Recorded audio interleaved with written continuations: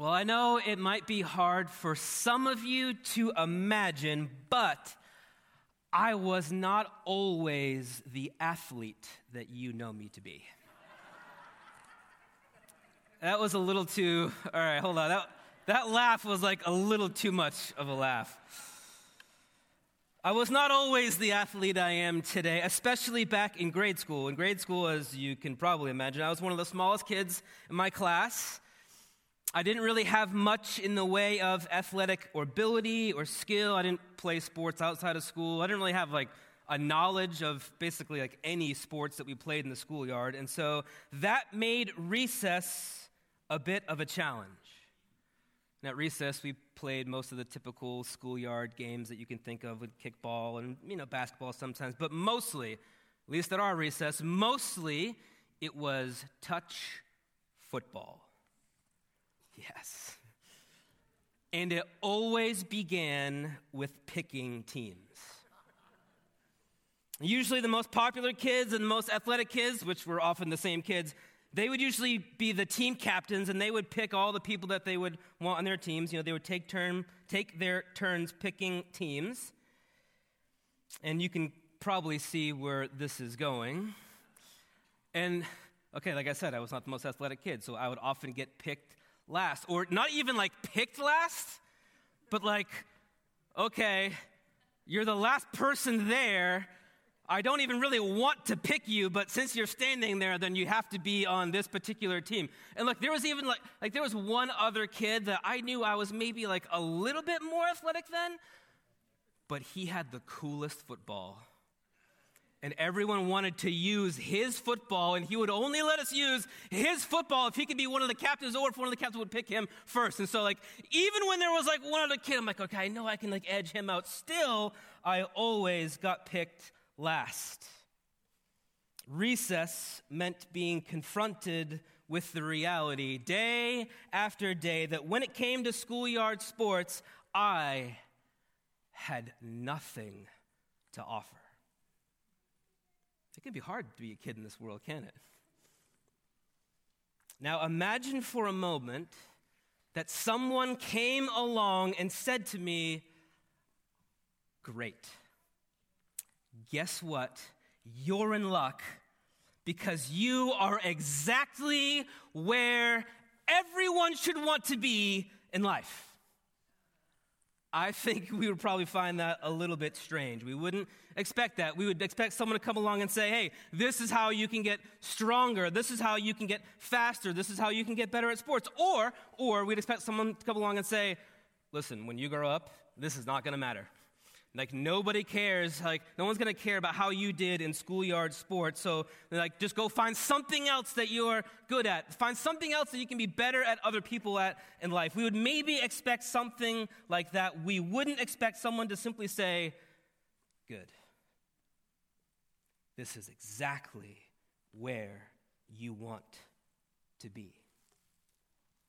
But that's exactly how Jesus begins the Sermon on the Mount.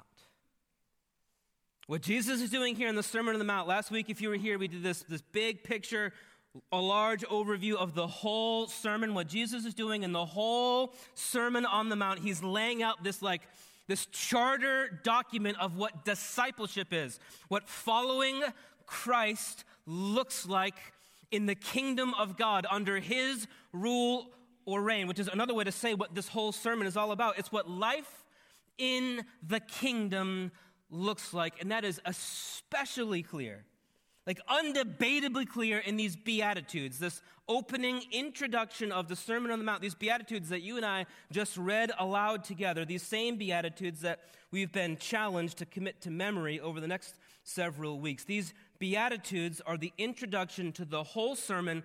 They set the tone for the whole Sermon on the Mount, and that's especially true of this very first Beatitude. It sets the tone for all other Beatitudes. It sets the tone for the whole sermon. And I want to make the case this morning that it ought to set the tone of your entire life. Blessed are the poor in spirit, for theirs is the kingdom of heaven. Just 13 words in English. Now look, this is going to be a bit different over these next several weeks, what we do up here. I mean, typically I would try to take many words of a passage and distill those down into one sentence, using far fewer words in that sentence to capture what those many words were kind of getting at.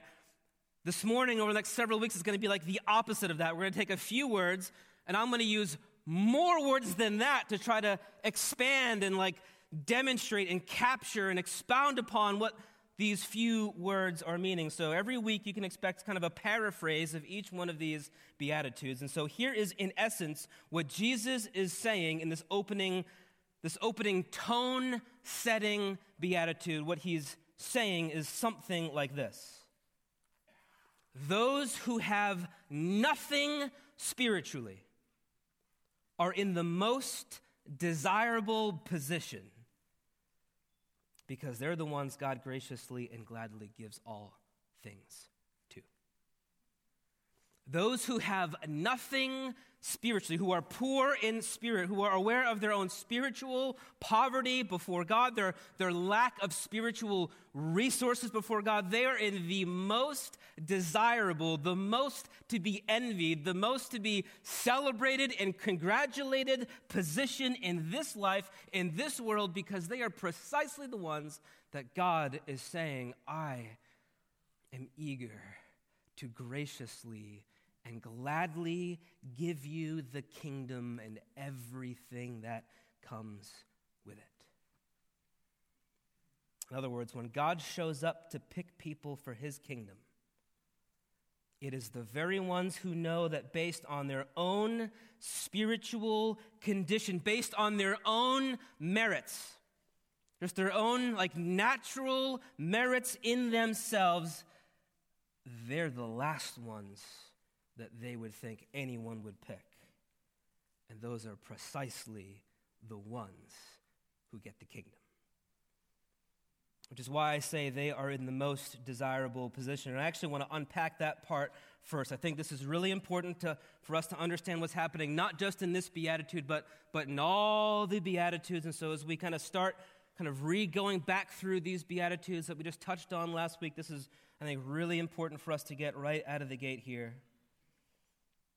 I'm getting that language of sort of desirable position. I'm getting all of that just from the simple language that Jesus is using here in that word, blessed.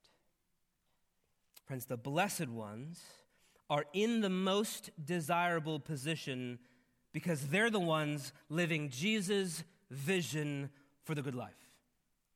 That's what Jesus is getting at when he's talking about this idea of being blessed in its most basic sense. The blessed ones are in the most desirable position because they're the ones that are living out Jesus' vision of the good life. That's actually even what beatitude means. I don't know about you, but I know for the longest time when I heard the language of beatitudes, I always thought that meant here's an attitude that you ought to be. Be this attitude, which it makes a lot of sense, actually. And there is a sense in which Jesus is absolutely inviting us to have and to live into these attitudes. That's not what beatitude means. Beatitude just comes from the Latin word beatus, which means blessed. That's all that it means.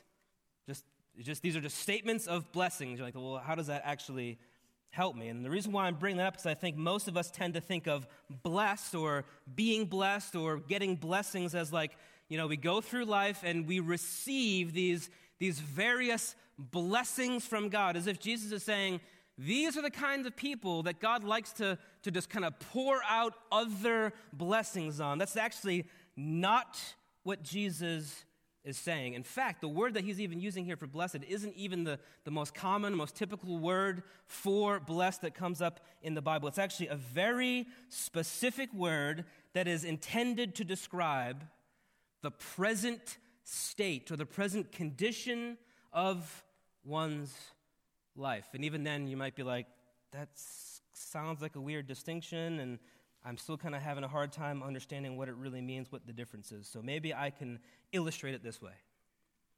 One of my good friends, Dean Blake, When you walk up to him, often if you greet him and you say hello and you ask, hey, how are you doing? One of the things you will often hear from Dean, he'll say, I'm blessed. Those of you who know him, you know he does that. And he's not trying to be like Jesus jukey on you, let me say some kind of Christian news. He's genuine. What he's saying in that moment by saying, I'm blessed, it's not a statement of how his day is going. What he's saying is, no matter how his day is going, he is living in this recognition that he has many good gifts from God. In fact, all the good things that he has in his life, he's just acknowledging that all of them are blessings and gifts from God. And that's how we typically think of the word blessing. And by the way, there's nothing wrong with thinking of blessings that way. And Dean, there's nothing wrong with giving that kind of a greeting. It's a good thing to do. But that's not what this word blessed means here. What this word blessed in the Beatitudes means is something more like another one of my friends, how she typically greets people. Some of you also know her. Her name is Karen Wilkerson. Not only does she come to our church, but many of you know her because even going back to before she was part of our church, she worked at the South Side Aldi at the checkout line. Some of you might already know where I'm going. If you ever, for those stretch of years, if you ever went to the South Side Aldi and were in the checkout line, in Karen's checkout line, and you said, how are you doing? Without fail, you always heard the exact same thing. Every time she would say, I'm living the dream. And she would say it without even a hint or drip of sarcasm, which with genuine, real enthusiasm. I'm here working at Aldi, serving people, helping people with groceries. I am living the dream. By the way, I asked Karen's permission before I said this morning. She has since moved on from Aldi, but she has assured me that she's still living the dream.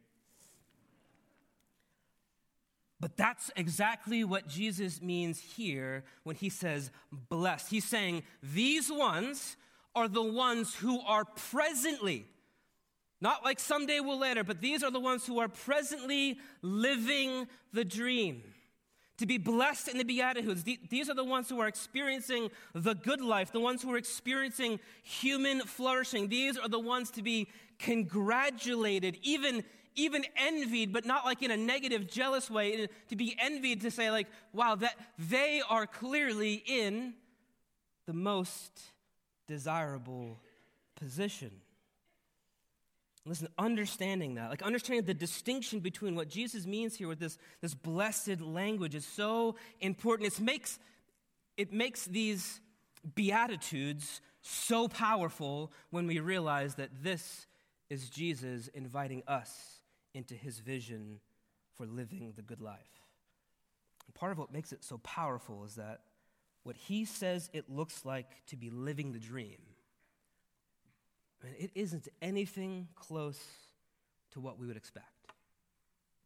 Even some of the what we would naturally call the good Beatitudes, some of just the naturally, what we would say the better ones, hunger and thirsting for righteousness, even though we're often yeah, of course I know what righteousness means, and, that's probably a good thing. It's kind of religious-sounding language. Or when Jesus says, blessed are those who are merciful, or blessed are the peacemakers, we can at least acknowledge, okay, those are positive-sounding things that most of us would probably want to have part of our lives.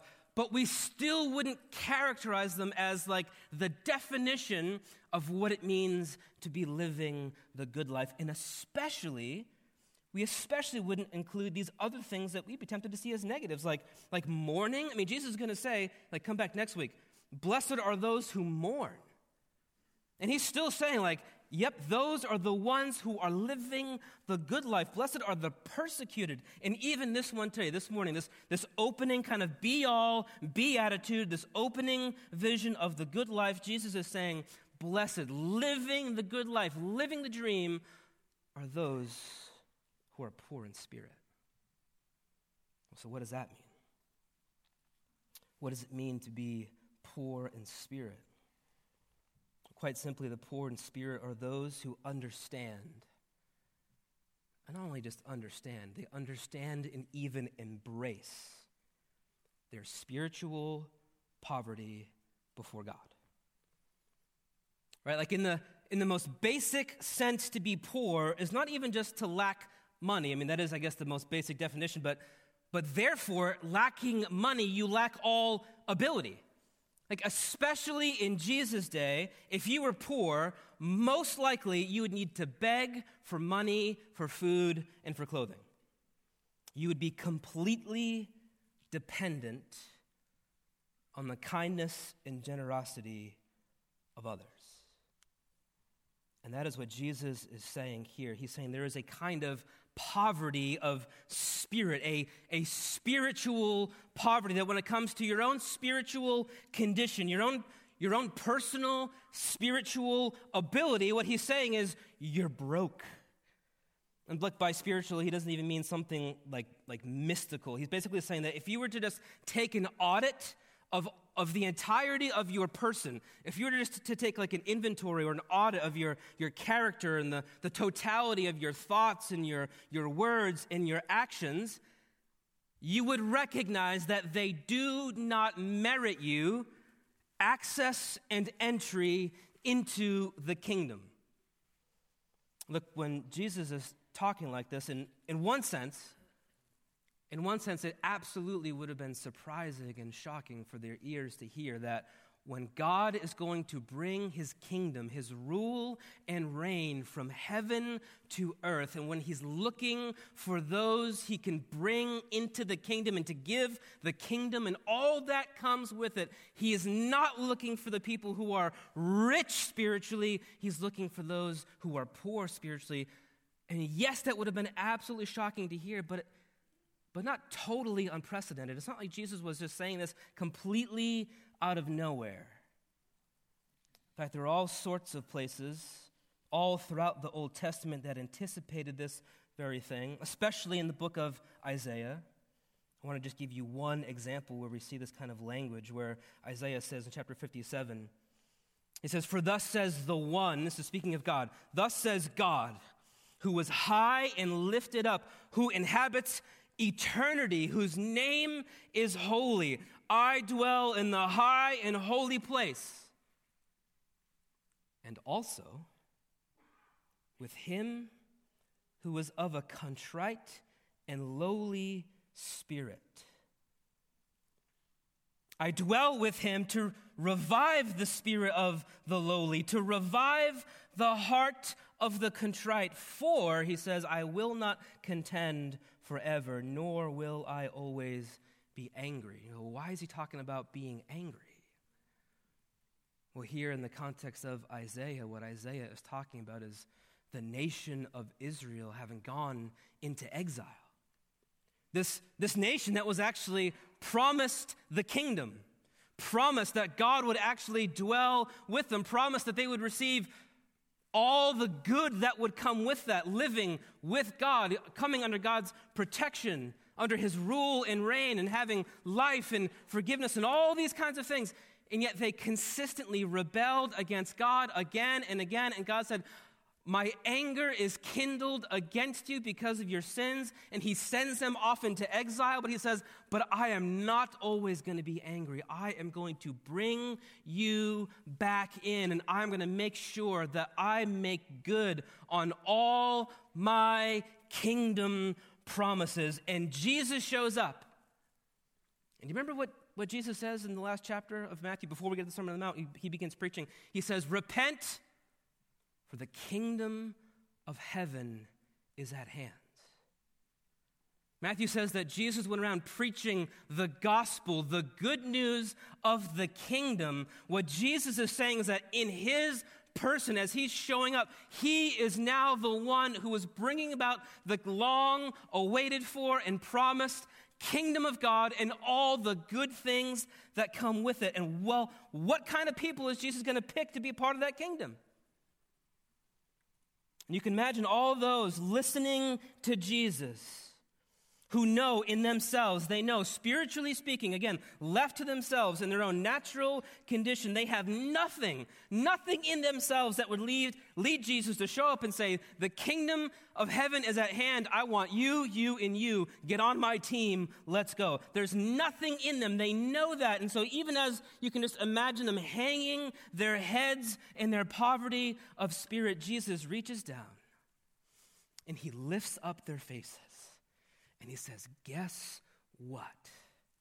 You are exactly who the kingdom belongs to and all that comes with it. All that comes with it. Knowing God, having a relationship with God, experiencing forgiveness of our sins, having the promise of eternal life in the age to come when the kingdom is fully and finally perfected, not just present in the person of Jesus and in his people. Friends, that's the promise that Jesus is making here, and that's what he is describing when he says, blessed are the poor in spirit, for theirs is the kingdom of heaven. What I want to do in our remaining time is just take some time to apply this concept of being poor in spirit. What does it actually mean to live this out? And this first point is, I realize it might be painfully obvious, but it must be said. First and foremost, recognizing our spiritual poverty is necessary for being included in the kingdom. And you might be saying okay, duh. That's kind of what you've already been saying, but here, I really want to make this clear. We need to point this out. This is where what Jesus is talking about with spiritual poverty differs from actual economics and poverty in this world, because the reality is when it comes to economics, there are those who have and those who don't. When we're just talking about money, there are those who are rich and those who are poor. And we're talking about economics, there's those who are upper class and middle class and lower class. But in actuality, there's not anyone who is actually in and of themselves, of their own natural ability. There are no people who are actually rich in spirit. There's no people who are middle class in spirit. And Jesus is just speaking to a select group of people who happen to be poor in spirit. No, the reality is that everybody is poor in spirit. What Jesus is doing is that he is specifically speaking to those people who know it, who are aware of it, who understand it. They're even willing to embrace it because those are the ones to whom the kingdom belongs. Friends, this is why what Jesus is preaching in the Sermon on the Mount, especially here right out of the gate, this is completely consistent with the gospel, the good news about Jesus. The good news that says that none of us can earn God's love or favor by our own merits. All we can do is acknowledge our lack thereof before him. And therein lies all the grace and goodness of God, because to those who will acknowledge, who will recognize their spiritual poverty before God, God is glad and eager to pour out all the riches of his grace upon them. This is just part of the basic definition of what it means to become a Christian. Martin Lloyd-Jones, that great Welsh preacher, said of this beatitude, he said, there is no perfect statement of the doctrine of justification by faith only than even this beatitude right here. Friends, what Jesus is saying, blessed are the poor in spirit, is preparatory work. He's tilling up the soil of our hearts and preparing us so that when we get to the end of the Gospel of Matthew and we see that Jesus didn't just come to describe and teach the kingdom, he came to do those things, but he also came to purchase us and to lay down his own life as a sacrificial offering for the forgiveness of our sins so that he could purchase our forgiveness and bring us into that very same kingdom, and the only ones who are ever going to be able to do that are those who in their spiritual poverty recognize their need before God for his grace. And I say that not just because it's kind of the most basic and important point here, but I say that because it's also why it's so hard for so many to enter the kingdom of heaven. I mean, the first step is actually recognizing your spiritual poverty, and the first step is so often the hardest. Because look, let's just be honest. Recognizing and embracing your spiritual poverty, I mean, that is an absolutely frightening thing. I mean, it's a frightening thing because we are wired as human beings, we are wired to want to find something about like the most important aspects of ourselves, the most important aspects of our own value and dignity and worth. We want to be able to look inside and find that in ourselves. I mean, to use the opening illustration, no one likes getting picked last for the team. So it's hard. Of course it's hard. Of course it's going to be hard for so many people to look at the totality of their lives and be willing to just let go and open up their hands and admit and say, yeah, you know what? When it comes to my standing before God, I actually have nothing to offer to merit myself to him that he should want or need to take me. But here's the thing. I think this also requires a little bit of clarification.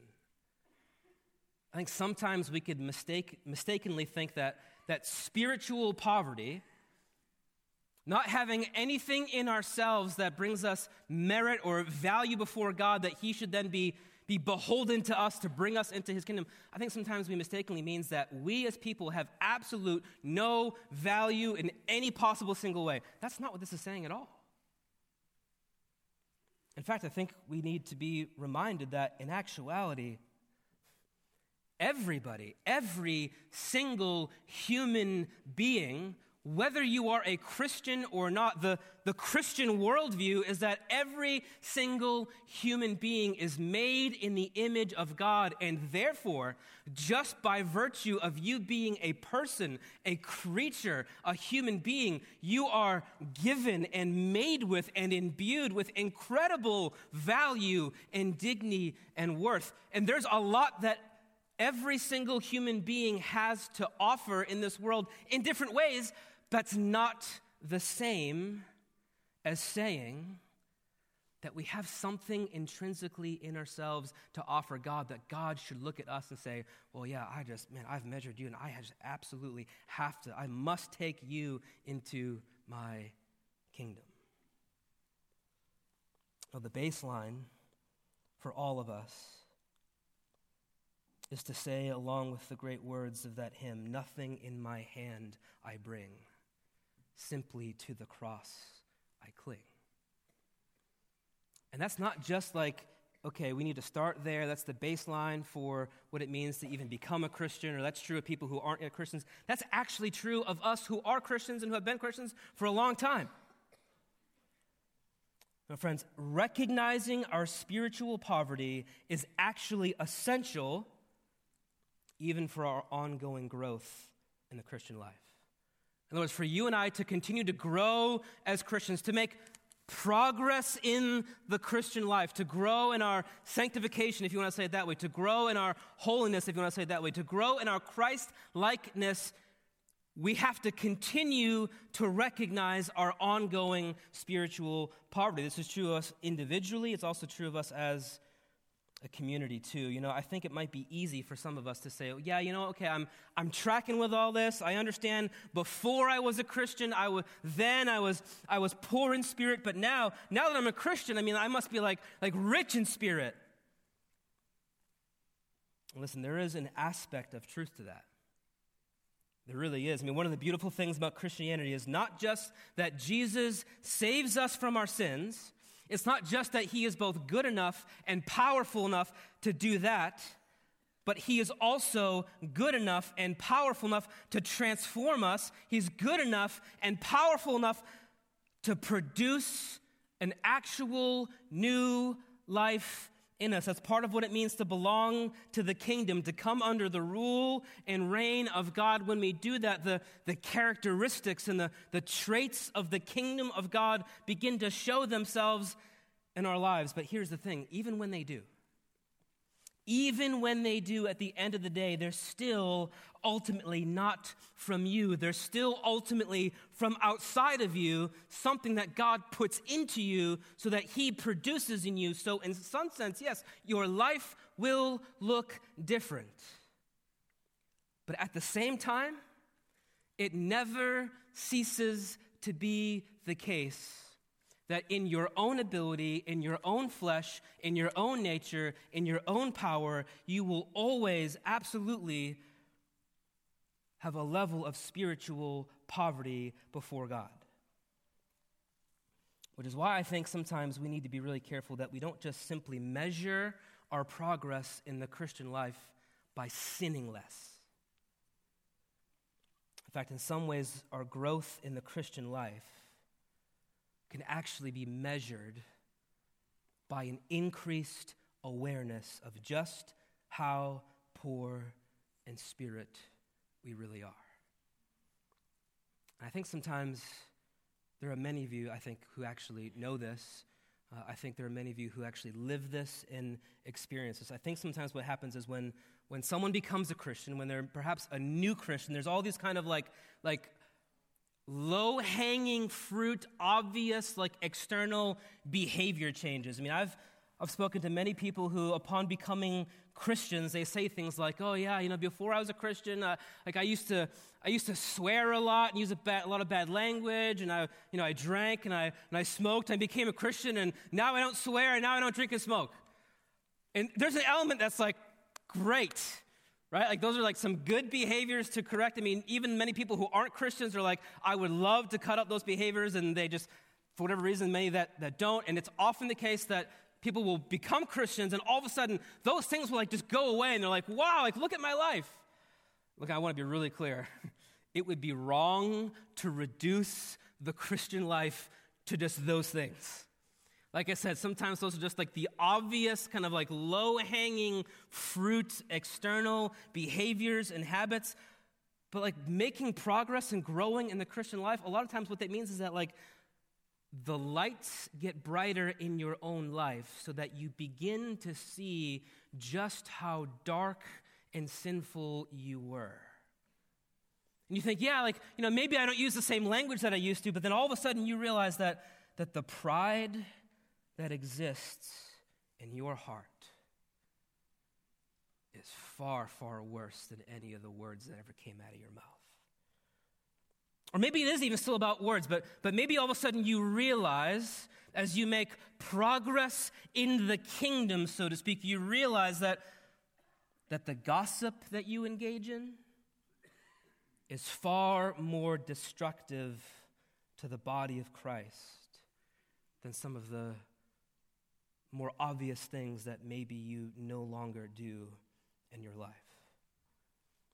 That's why it's often been said that the Christian life, growing in the Christian life is like the lights coming on inside getting brighter. It's like seeing the imperfections more clearly on the wall. I mean, when the lights are dim in the room, you can't see all the little imperfections and mistakes that the drywall guy made when he was mudding and taping and sanding all the different joints in the drywall. But all of a sudden, when the lights get brighter and brighter and brighter, you become more and more aware of the imperfections. So friends, there is a sense in which we never outgrow our need to recognize our poverty of spirit. Listen, not only do we need to be able to recognize, but we need to be able to be honest and transparent with each other about the same thing. And the reality is there is no actual growth and progress in the Christian life apart from making progress and growing together. Listen, the fact that Jesus says, this is just the baseline. This is like the baseline, blessed life, picture of the good life is for you to recognize your spiritual poverty, if Jesus can say that, saying that's the ticket, that's what I'm looking for, then how much more so ought we to be able to be honest with each other about our own ongoing poverty of spirit? Look, I'm not talking about always airing out your dirty laundry in every single setting. In fact, very recently I was helped by someone who used the language of the difference between privacy and secrecy. Right? It's good for all of us to have relationships where we can share in the privacy of those safe relationships right here in the life of our church, the ways in which we are aware and continue to experience our poverty of spirit. That's different than secrecy. Secrecy is nobody ever gets to know what you know about the poverty of your own spirit. Friends, the reality is that you will never make progress in the kingdom. These beautiful pictures of the blessed life in the kingdom that Jesus puts forward in the Beatitudes, that kingdom life will never grow in you if your poverty of spirit is only ever in secrecy. And here's the thing. Even as we recognize that in ourselves, and even as we're willing to talk about those things more with one another, recognizing our spiritual poverty should make us simultaneously, at the same time, it should make us more humble and more confident. And I know you're like, wait, those things are like two completely different things. Those are opposed. How can they be at the same time? What I'm saying is that's absolutely the case. Recognizing our spiritual poverty should make us both simultaneously at the same time more humble and more confident. You know, one of the things that we just can't help but doing as human beings, we always just compare ourselves to other people, don't we?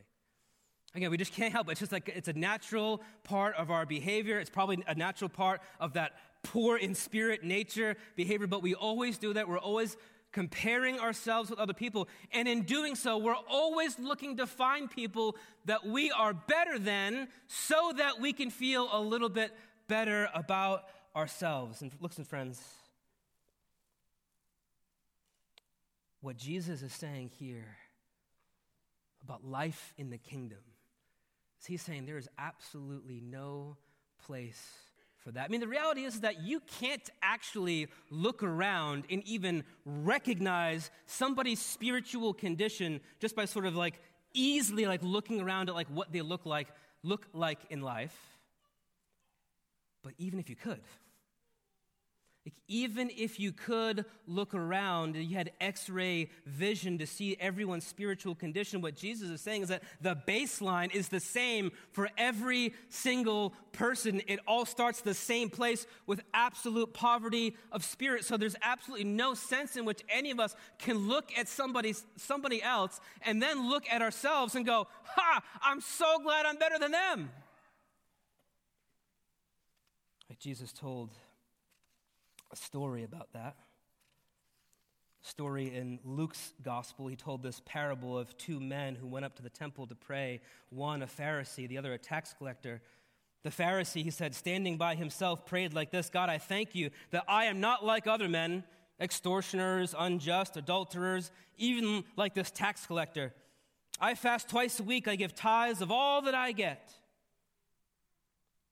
But the tax collector, standing far off, would not even lift up his eyes to heaven, but beat his breast, saying, God, be merciful to me, a sinner. Jesus says, I tell you, this man went down to his house justified rather than the other. For everyone who exalts himself will be humbled, but the one who humbles himself will be exalted. Friends, recognizing our spiritual poverty should actually make us more humble, knowing that when it comes to our standing before God and our standing in his kingdom, none of us inherently have any more to offer than the other. But here's the thing, it should also make us more confident. You're like, wait a minute, how does that actually fit with the same idea? Because here's the thing, sometimes we seek to compare ourselves to people who we think aren't as good or as spiritual as us, but other times we compare ourselves to people who we think are so much spiritually better than us or ahead of us. And we shouldn't do that either.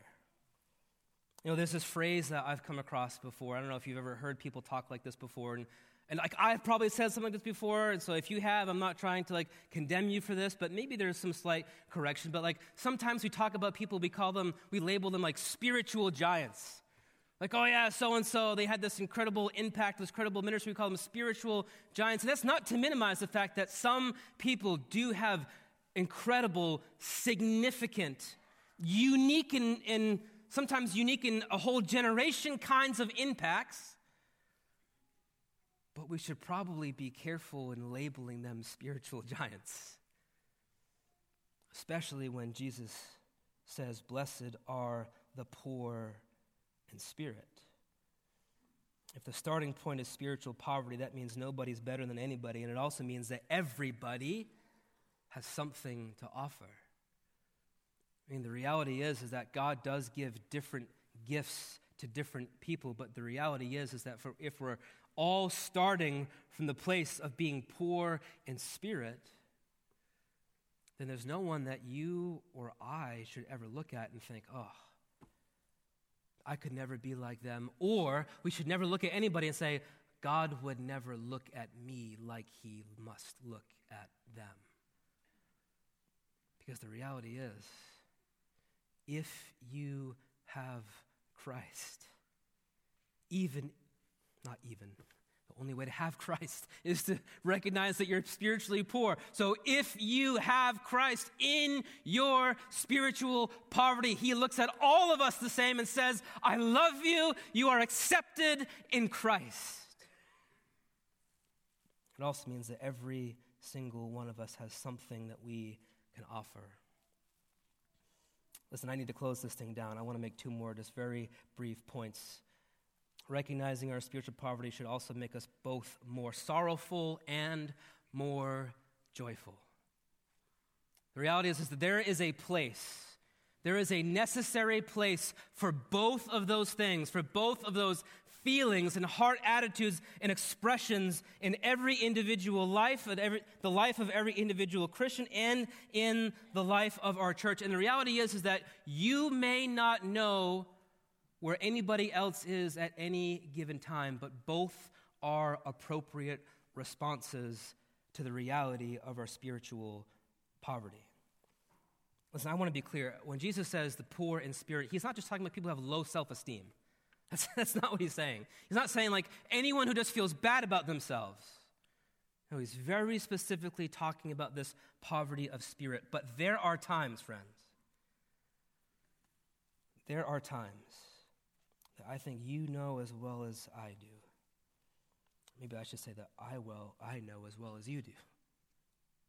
There are times when you are so faced with your own spiritual poverty, with your own imperfection, with your own ongoing temptations and struggle and giving in to sin. Sometimes that is just so obvious in your life. You feel like it's winning, and because you do, you even walk in here feeling discouraged, battered down, and even defeated. Listen, friends, the reality is that is a common experience in the Christian life, and not all of it is inappropriate.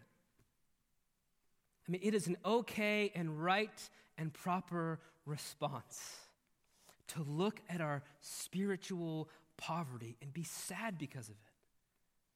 But at the same time, it also gives us the opportunity to experience even more joy, because it is the very thing that God says he rescues us from, and it is the very necessary condition, not just condition, but our recognition of that is the necessary condition that we need to be made right with God. And so there are times There are times, and again, we just know this, there's times when you are more aware than other times of God's grace and his mercy and his love, and that causes us to come in here just feeling more joyful and more happy. And so because of that, it is appropriate to find expressions of both those things. I mean, that's why sometimes we sing songs that are fast and upbeat, and that's sometimes why we sing songs that are slow and have more of a minor key. That's why we have prayers of confession in our corporate worship. We're not trying to manipulate people, make people feel bad about themselves, but it is an opportunity to be reminded week in and week out of the blessedness of our being poor in spirit. And listen, that poverty of spirit should be recognizable to other people. Recognizing our spiritual poverty should be recognizable to others. I mean, this is especially true of us as a church. What kind of statement do we want to make? What kind of statement do we think that we're making about ourselves as a church in the way that we present ourselves to the world? And some of this might not even be something that is so obvious and external. Some of this might just be even in the recesses of our hearts. What kind of churches do we want to feel like we are? I mean, so often we are drawn to want to be marked by the successes of the world. Prominent budgets and prominent numbers and prominent programs. We want to project an image that everything is awesome and great and grand. And while on the one hand we should seek to do everything as well as we can, do we present a picture of ourselves corporately to the watching world of a group of people who recognize our spiritual poverty? What about at home? Parents, as we shepherd our kids and teach our kids, do we teach them that poverty of spirit is something that is true of them because they're kids? You know, kids always have a tendency just to kind of mess things up, but, you know, us parents, us grown-ups, the truth is we mess things up sometimes just as much as they do, and often when we mess things up, we break things even worse than they can. We're being honest and transparent even in our own homes about our own poverty of spirit, or even in your workplace, in your neighborhoods, as you have conversations with people, with Christians, with non-Christians, Even if you talk about things about like the grace of God and the importance of trusting in Jesus for your salvation, friends, so often what our non-Christian friends and neighbors will hear for us is that we're just inviting them into trying harder to live a better life. Do the people who are in your life, who are around you, actually see a picture from you that you believe and recognize that you truly are poor in spirit? Church, let's lean into kingdom life together. The good life, the blessed life of being poor in spirit. Let's pray.